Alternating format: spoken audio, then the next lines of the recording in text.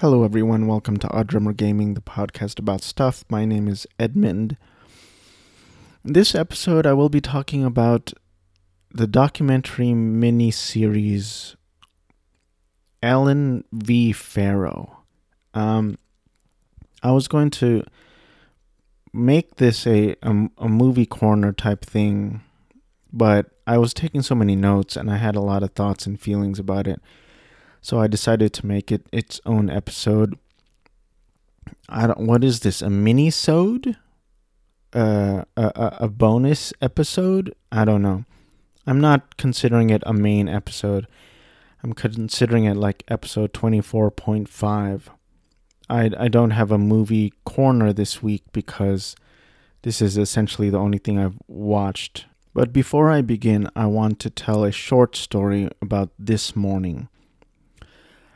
A month or so ago, I was taking my parents to the casino once a week for about a month because they got a deal.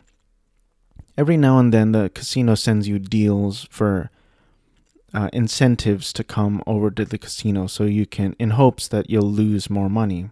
I mean, it's not really a scheme because everyone willingly loses their money. I mean, they don't want to, but they do. And no one's forcing you to lose your money. You just do it. So they had this deal where they get a $20 weekly food credit. And they also get a free gift once every week. So we would go down there, and I never have money, but my parents are like, well, I'm driving them down there. It's, 45 minute drive. And they give me some money to play. Not a lot, like 40 or 60 each time, each trip. And I would lose a lot of money, all of it, all the time. And then sometimes I'd see my mom and she'd give me more money, 20, 40, whatever. So last month, over the course of a month, I lost like 40 or 400, 500, probably $400 plus at that casino. Terrible, of course, in a time when none of us have any money. But then the casino realizes, oh, this loser has been losing a lot of money, so we should send him some incentive to come back. So I get the mailer in the mail saying, hey, here's your incentive. Like, I guess I lost a lot of money because they were like, here's a $20 weekly food credit. Every few days, here's a $25 more play in the slot machine. You get a 2 free buffet twice this month. I actually thought it was 2 free buffets and I can only use it one at a time. But no, it's 2 free buffets twice. So me and my wife went and we ate for free. And it's like $109 bill and it was free. It was pretty sweet. And we're going to do it again in a few weeks. That's not the story. Let me get to the story. The story was this morning. I took VTO at my work, which is voluntary time off. And I went to the casino because it's not too far from my work. And I was in line to get food because I have the weekly food credit. So I was in line to get food.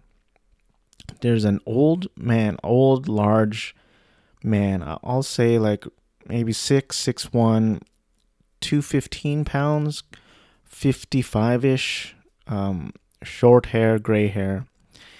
And I thought he was weird. I think most people are weird. I think everyone's weird. But this guy's particular weirdness was that he couldn't stand still. So it almost felt like he was dancing a little bit. He kept like drumming on his stomach. I should have asked him about his stomach drumming. Maybe we could have bonded, but I didn't. And he's like kind of snapping. I'm like, what the fuck is going on over here? He has his, I guess there's a free gift going on, so he has his free gift on the floor. He's like kicking it along as the line slowly moves up. I have my mask on. Masks are not currently mandatory in the casino, but I have my mask on. He does not have a mask. I'm trying to do my best to avoid eye contact, look away when his face kind of turns towards mine because I don't want anyone to speak to me ever. And then all of a sudden he turns to me, and these are his first words out of his mouth to me. As if we had been speaking for 20 minutes prior. No. These are the first words he says to me. So, like, do you live down in blah, blah, blah city? I don't want to say the city, but I was like, no. And he's like, oh, because my girlfriend dropped me off earlier and she left early. And I got to get back. I wonder how much is a cab to get down there. Do you know where that other casino is? I'm like, no. He's like, oh, it's probably like an hour away. Gotta figure out how to get down there. I don't know. Maybe this wouldn't have affected most people. I thought it was very weird. This guy was trying to get me to give him a ride, like an hour away. Well, if I live in the same city, it's no problem, I guess. I'm a complete stranger. I could be a serial killer. You could be a serial killer. Like, is this normal? Is this okay? He's a 55-ish, 60-year-old man. I'm in my teens times 2. I'm in my 30s. I don't know. I don't want to interact with anyone ever, but I don't want to be pressured into giving people rides just to be nice. What if I was a woman, you know? Oh, I haven't listened to My Favorite Murder in a decade, but it's true what they say, fuck politeness. Like, I thought it was very weird. At the same time, he could have just been a nice, normal man who needed a ride home. But I got a side on the air of don't risk it. I don't want to risk it. I just thought it was a weird encounter. Fortunately, he did not speak to me after that. He got to the front of the line, ordered his food, and jetted out of there, and I did the same. What a freak. Anyway, on to Alan V. Merrill. Alan V. Farrow. I was thinking of Mia Farrow. So first of all, how I got onto this documentary is last episode I talked about Rosemary's Baby. I watched Rosemary's Baby because I was watching Cursed Films, and Cursed Films did an episode on Rosemary's Baby. I have heard Mia Farrow's name 80 billion times in conjunction with Woody Allen and the controversy, but I've never seen any of her movies. I've never looked up her face. So Rosemary's Baby, 1968, was my first exposure to her, I don't know is it weird to say, to her essence, to her presence, to her soul, to her spirit, to her face. And as I said in last episode, it's hard not to fall in love with Mia Farrow in Rosemary's Baby because she's beautiful, she's bubbly in the movie, she's a great actress in the movie, it's a great performance, it's a really great, well-made movie.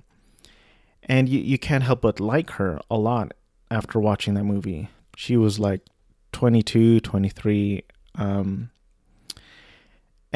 And then I was saying in the last episode that it's unfortunate for everyone involved that she she's a part of this controversy. It's kind of like what from We'll See You in Hell, Pat Walsh says.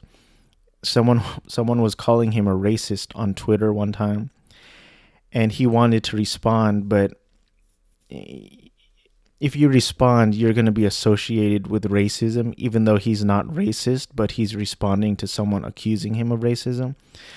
So Mia Farrow is unfortunately involved in this controversy, and that's going to be forever part of her legacy. And I was bummed out because I was like, I wish it would have been like a clean slate where everyone will think of her and remember her just for her performances in her movies. But we have this garbled controversy to consider. So I'm just as I did with Anne Archer. I was like Googling her. I was searching her name on Amazon, seeing what else movies I can watch. And one of the things that first popped up was the documentary Ellen v. Farrow, and it's on HBO Max. 4 episodes, about an hour each.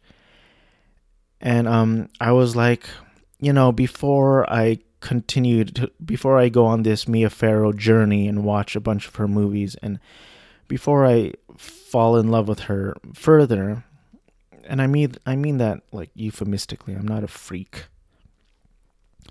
I was just like, let me rip this off like a Band-Aid. Let me watch this, because it's going to be a bummer no matter what. Let me watch this documentary, rip it off like a Band-Aid, and then go on to Mia Farrow and watch more of her movies. And I was surprised to see that it was very recent. It came out last year, 2021.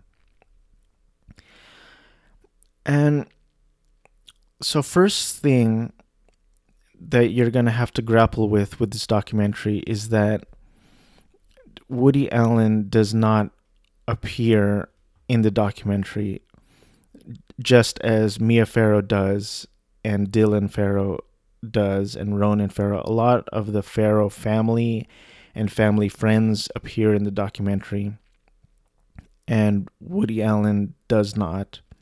Suni Previn does not. Moses Farrow does not. So that's something that's everyone's going to have to grapple with this movie. And that's unfortunate.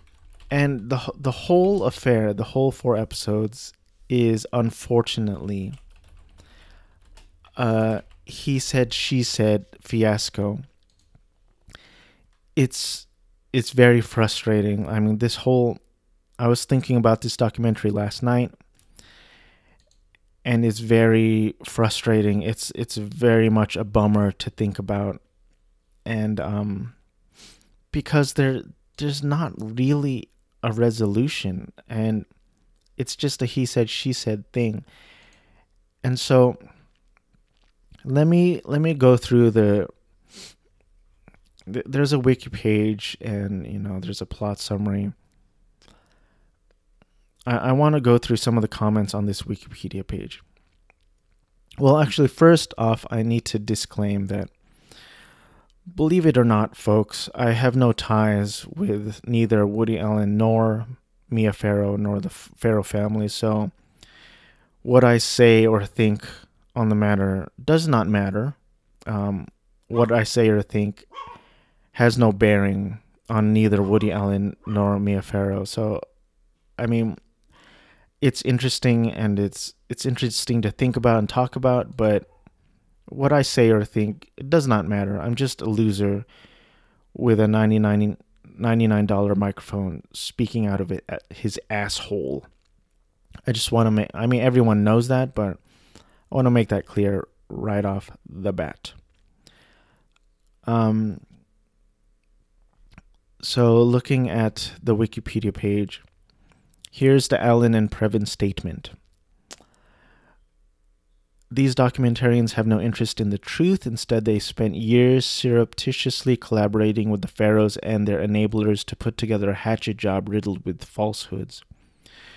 Woody and Suni were approached less than 2 months ago and given only a matter of days to respond. Of course, they declined to do so, As has been known for decades, these allegations are categorically false. Multiple agencies investigated them at the time and found that whatever Dylan Farrow may have been led to believe, absolutely no abuse had ever taken place. It is sadly unsurprising that the network to air this is HBO, which has a standing production deal and business relationship with Ronan Farrow. While this shoddy hit piece may gain attention, it does not change the facts. Producer Amy Hurdy disputed Allen's claim regarding the timing of the filmmaker's contact with Allen. She responded that she reached out to Allen's publicist, Leslie Dart, in 2018 and received no reply. She said, "I know they got my request because I was able to get an assistant on the phone saying, 'You are getting my emails, right?' And she said yes, but they never responded." So again, even little minute details like this, Allen and Previn's statement and reaching out, it's a he said, she said scenario. Everything is a he said, she said scenario, which is frustrating. Criticism of one-sidedness. Hadley Freeman in The Guardian commented that the documentary sets itself up as an investigation but much more resembles PR, as biased and partial as political... That was my Amazon notification sound. Resembles PR as biased and partial as political candidates advert vilifying an opponent in election season.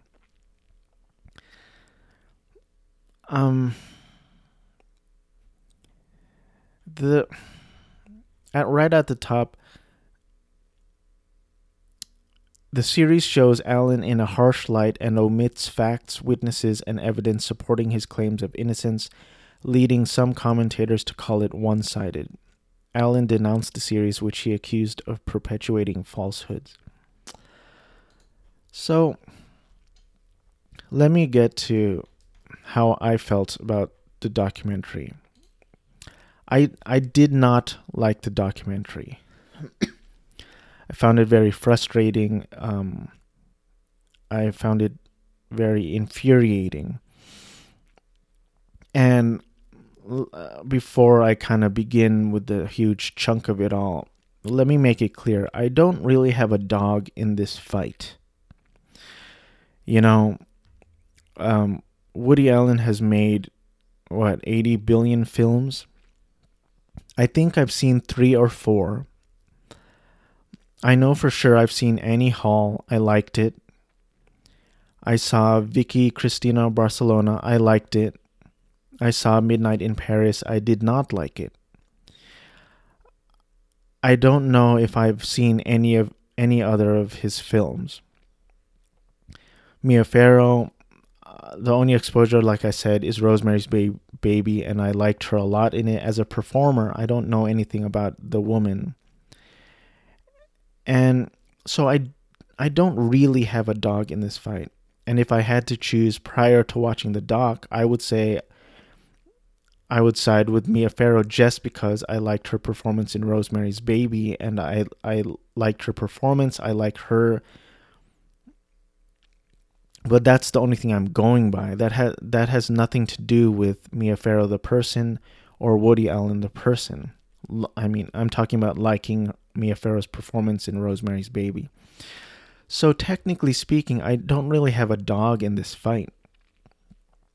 They're just two people in the Hollywood system who got caught up in this controversy, allegations thrown left and right, and who knows who's telling the truth. So I just wanted to be clear that I'm not some huge Woody Allen fan or Woody Allen defender or anything like that. I've seen 4 movies that I know of, and I liked 2 of them. So the first episode, I was trying to, get a feel of what the story they're trying to tell, and they give a kind of a tease of what's to come, and they're like, Woody Allen started telling Dylan Farrow to suck his thumb. I'm like, all right, that's not great. That's weird. Someone saw it. That's weird. He started focusing on Dylan Farrow and was very affectionate, very intense affection. Okay, a little weird. By episode 2, is incensed a word? I'm going to look up incensed. Not incense.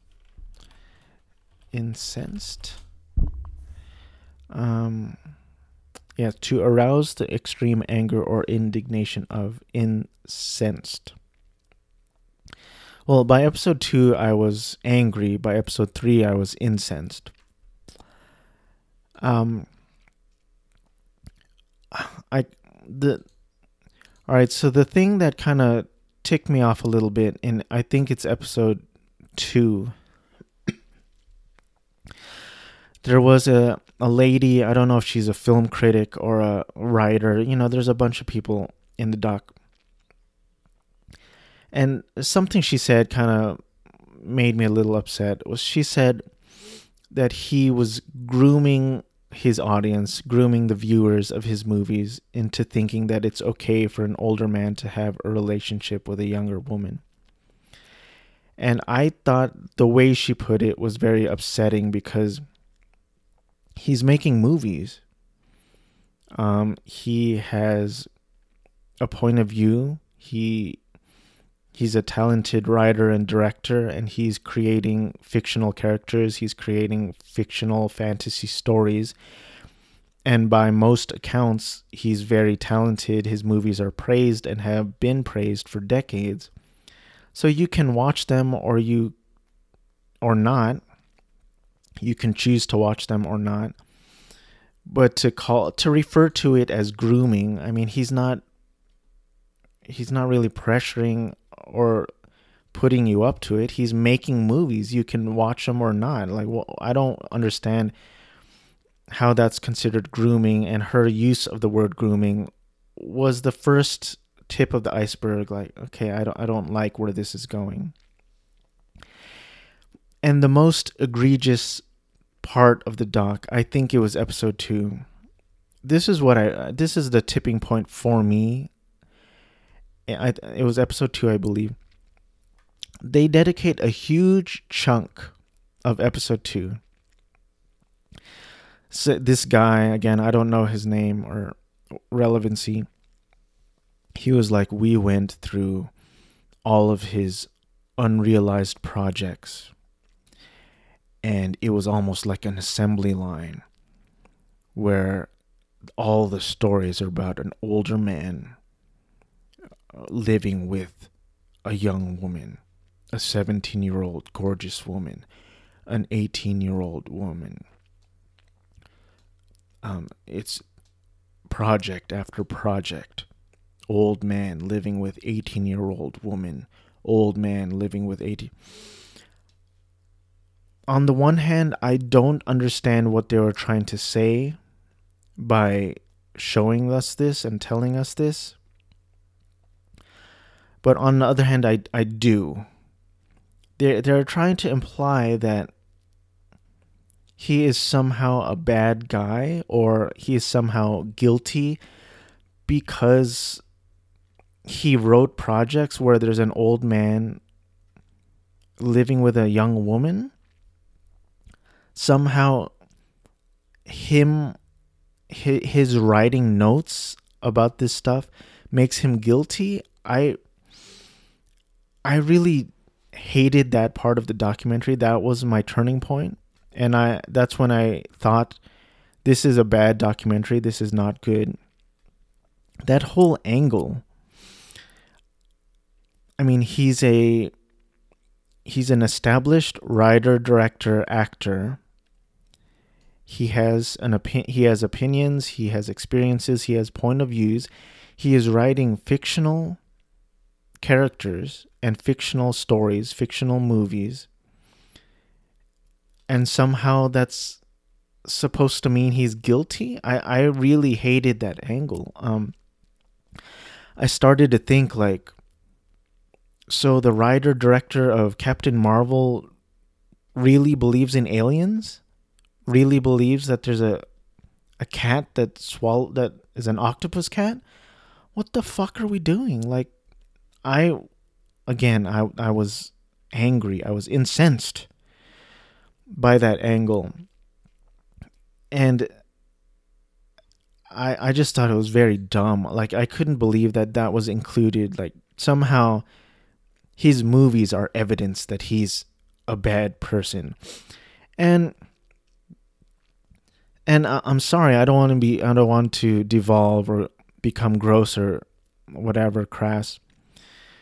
But there's comments and jokes and stories and psychology behind men wanting to be with younger women. I mean, that's psychology.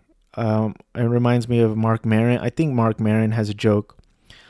Of course we want to fuck high school girls. That's why there are laws. I think that's his joke. Leonardo DiCaprio keeps getting older and his girlfriends are always 24, 25.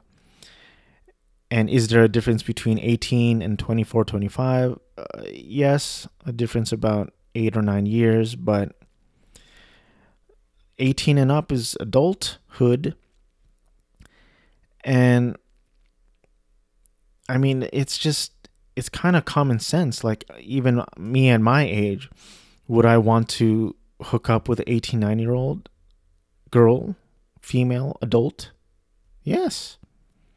As opposed to the hag of a wife that I have now.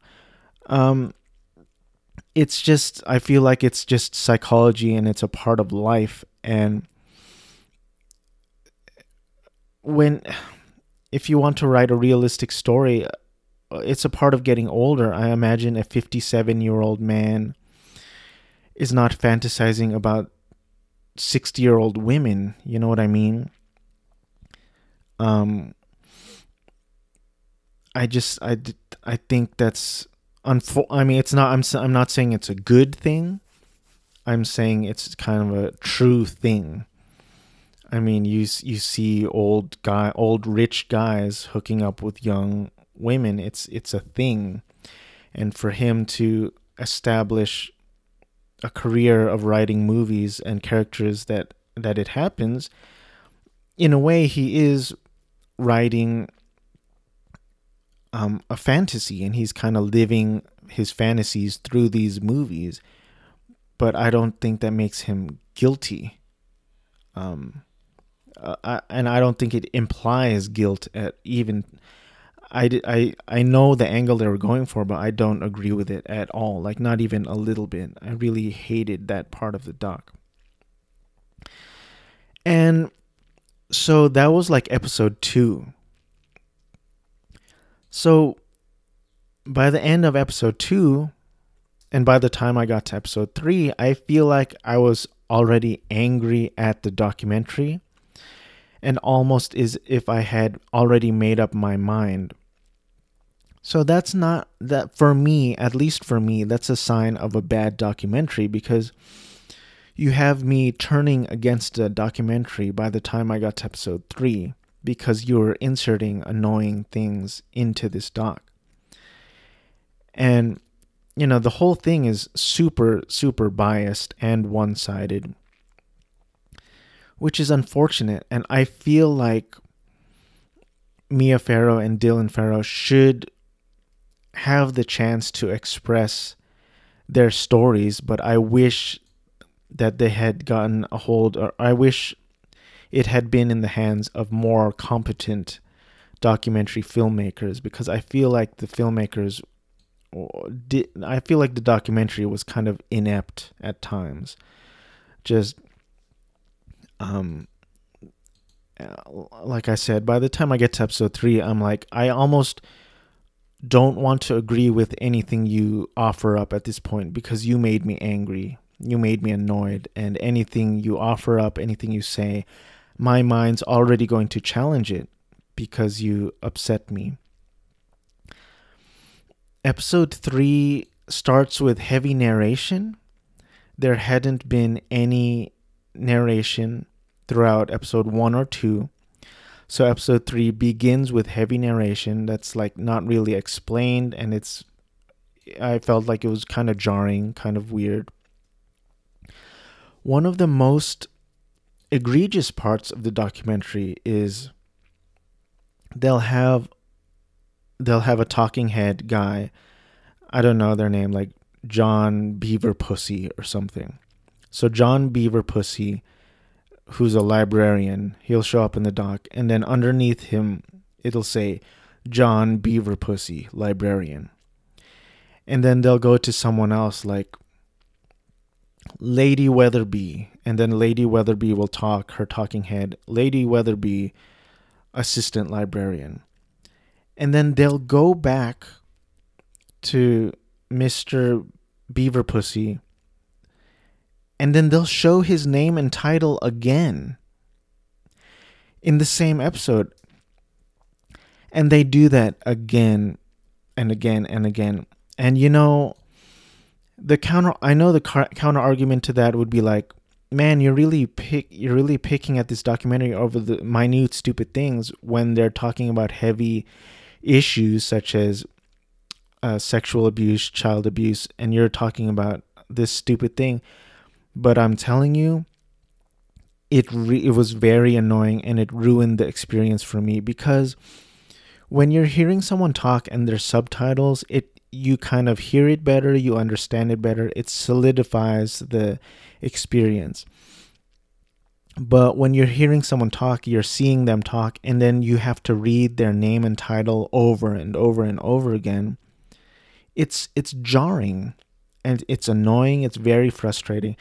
And they do it for Mia Farrow and Dylan Farrow. It's like we're in episode 3 of a documentary called Alan V. Farrow.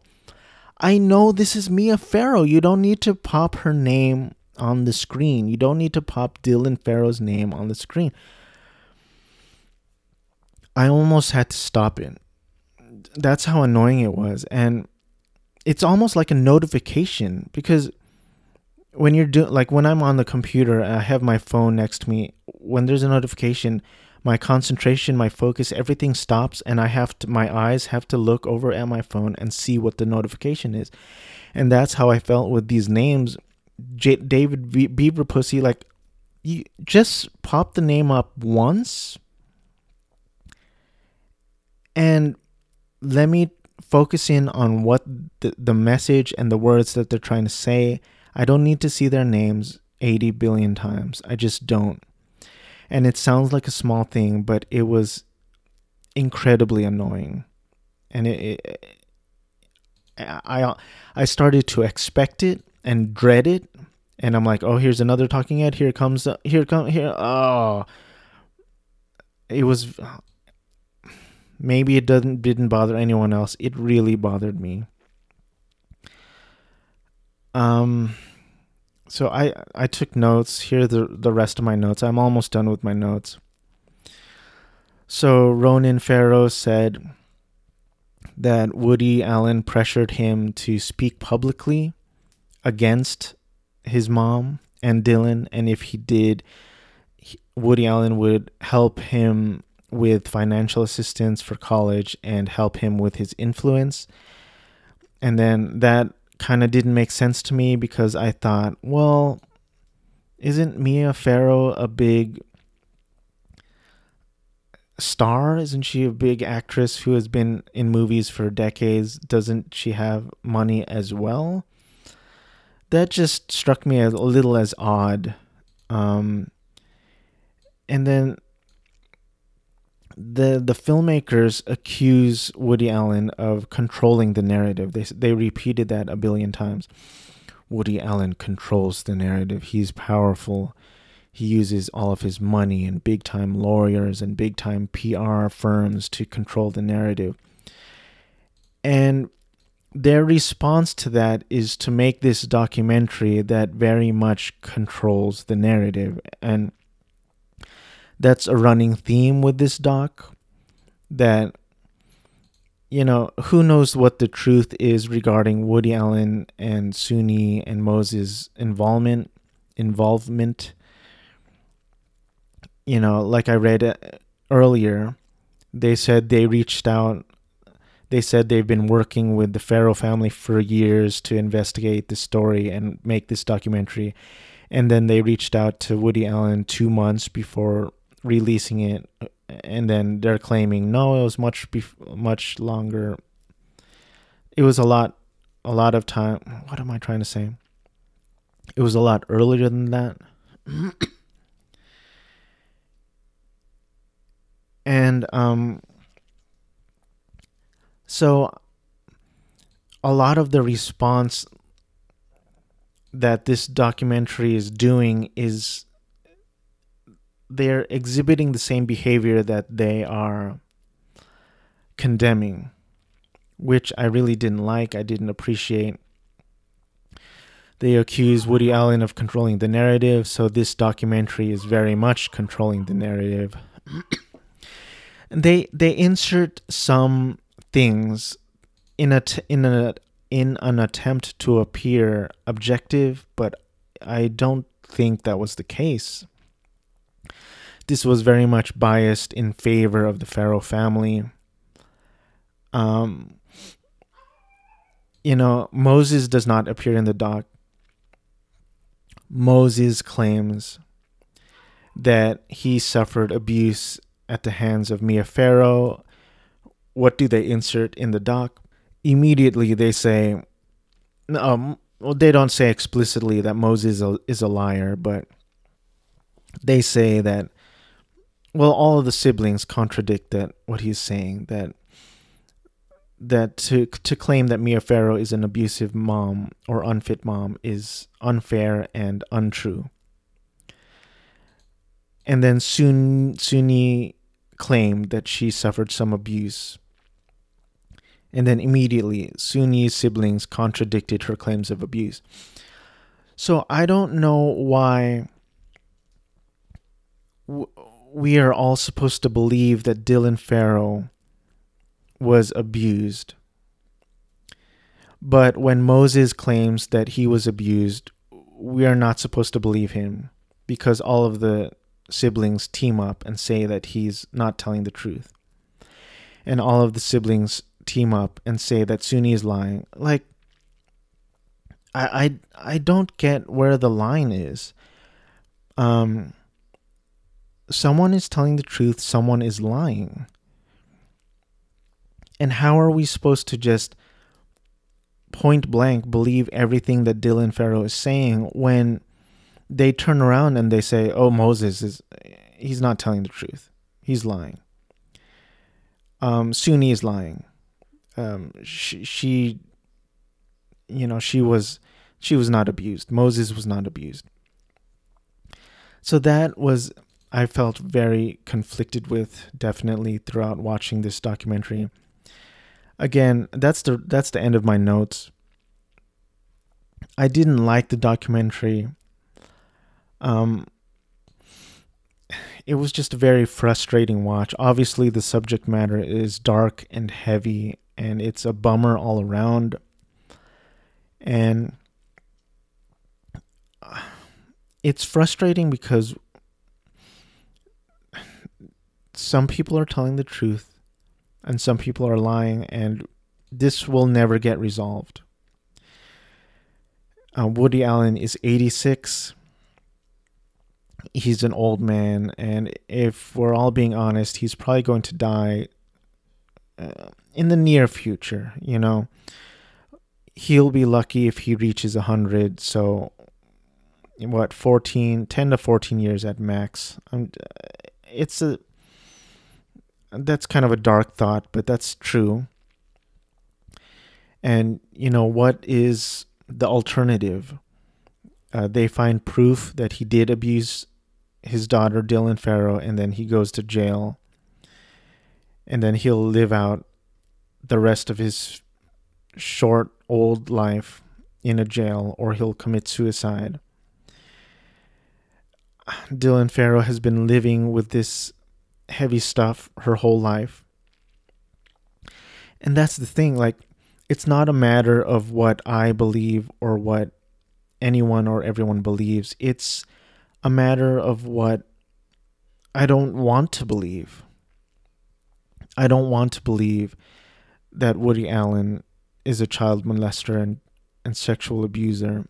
I don't want to believe that Mia Farrow concocted this story. I don't want to believe that Dylan Farrow is lying. I don't want to believe that Mia Farrow coached Dylan Farrow. I don't want to believe any of it. I mean, all of it. Any option is a bummer. Any option is terrible. So it's just, what choice does the audience have? Not much choice. It really sucks. And at the end of the documentary, like, Woody Allen still vehemently denies any claims of child abuse, violence, sexual abuse towards Dylan. I will say that it is extremely weird that Woody Allen, and I don't remember the ages or the timeline, but Woody Allen hooks up with Mia Farrow. They become boyfriend and girlfriend. And then one day, Woody Allen, an old man, begins a relationship with one of Mia Farrow's adopted daughters. That is fact. That is not challenged. That's very weird. And so you might think, well, if he's capable of that, then he's capable of child sexual abuse.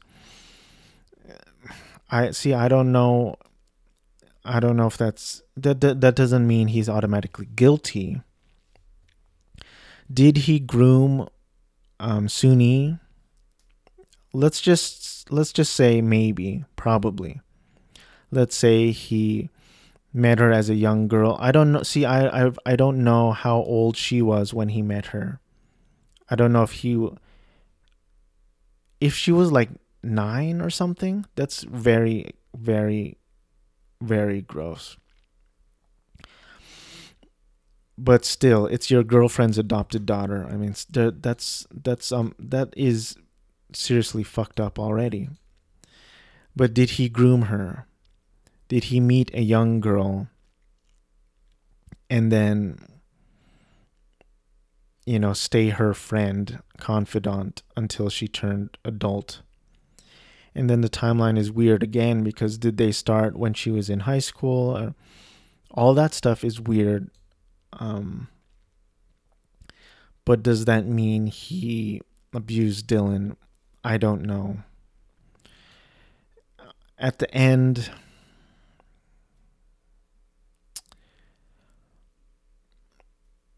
I don't know. I guess it honestly kind of feels like he probably did it. He's an old weird man. And yes, obviously, even after everything I said, obviously he does have a obsession, whatever, with an old man being with a young girl. And then all of the evidence, and then I always think to myself, why would Mia Farrow lie? Why would Dylan lie? Like, why would Woody lie? It's a vicious, endless circle. And like, it's easy to go down like a rabbit hole into the conspiracy theory, which it's pointless because it'll just bring more misery into everyone's lives. But let me introduce misery into your life by introducing one conspiracy theory that I thought of. So maybe when Dylan was young, Woody Allen, for whatever reason, really loved Dylan, like really focused his attention on her, to the point where maybe it made her uncomfortable, maybe it didn't. But maybe some of the older siblings didn't like it. for whatever reason. Maybe they were jealous, whatever. But maybe one or more of the other siblings told her to concoct this story to get rid of Woody Allen. Maybe they told her, like, hey, say this, say that, to get rid of Woody Allen. Maybe out of revenge, maybe out of jealousy, or maybe Dylan Farrow was truly uncomfortable and didn't like Woody Allen when she was young.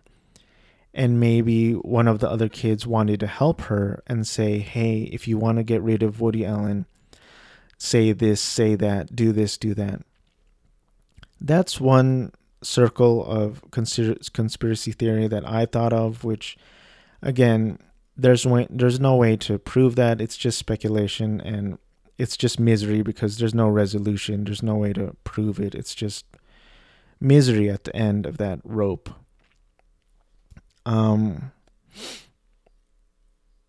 It's just, it honestly is just a bummer. I feel my body getting hot and warm and sweaty thinking about it because it's so frustrating, and I wish there was some concrete way to get the truth out of it all.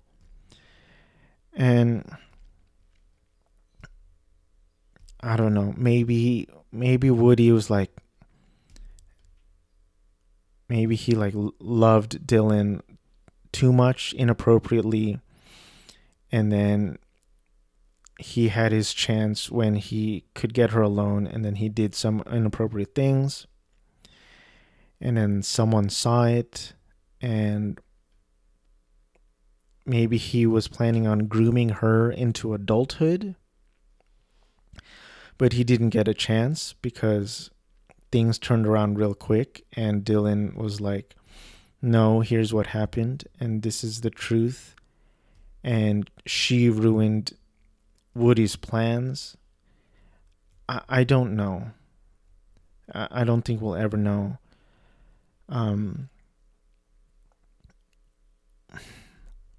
Woody Allen, like, did he groom Suni? Again, maybe, probably, but at the same time, she's an adult now and has been for a long time, and she's stuck with him, and they have 2 adopted children, I believe.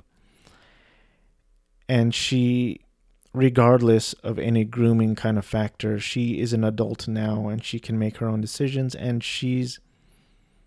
seems to be happy with him. So I don't know, it's just a real bummer.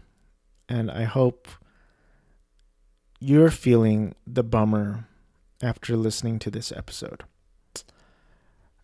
I think that's all I got. I just, this was going to be part of my movie rundown, but I took so many notes and I had so many thoughts and feelings on it. I just wanted to get it out there, get it out of my head and onto an audio recording that no one will ever hear. But oh well.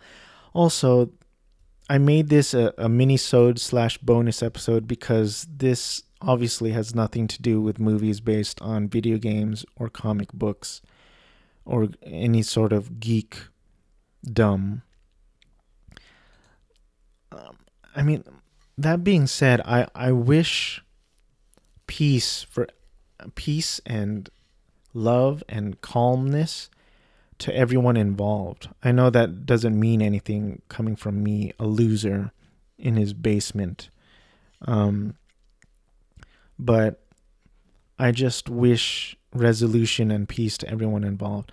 I want to say I don't blame Dylan, I don't blame Mia, I don't blame Woody, but someone is lying, And it's funny because at the end of the doc, they were listing all of the actors and actresses who were going against Woody Allen, and how some people were like, I will never watch a new Woody Allen film as long as I live. But I had the opposite reaction, which might not make me look good, but when they were showing footage and they were kind of praising the movies, like I want to see Manhattan. I've never seen it. I want to see Manhattan Murder Mystery.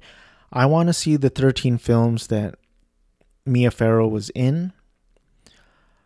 I definitely want to see Hannah and her Sisters, which is Joe DeRosa's favorite film of all time. I want to see Crimes and Misdemeanors. And, you know, they were showing footage of those women praising him for writing female characters, and I don't know if that still stands or if that's out the window now. It sucks.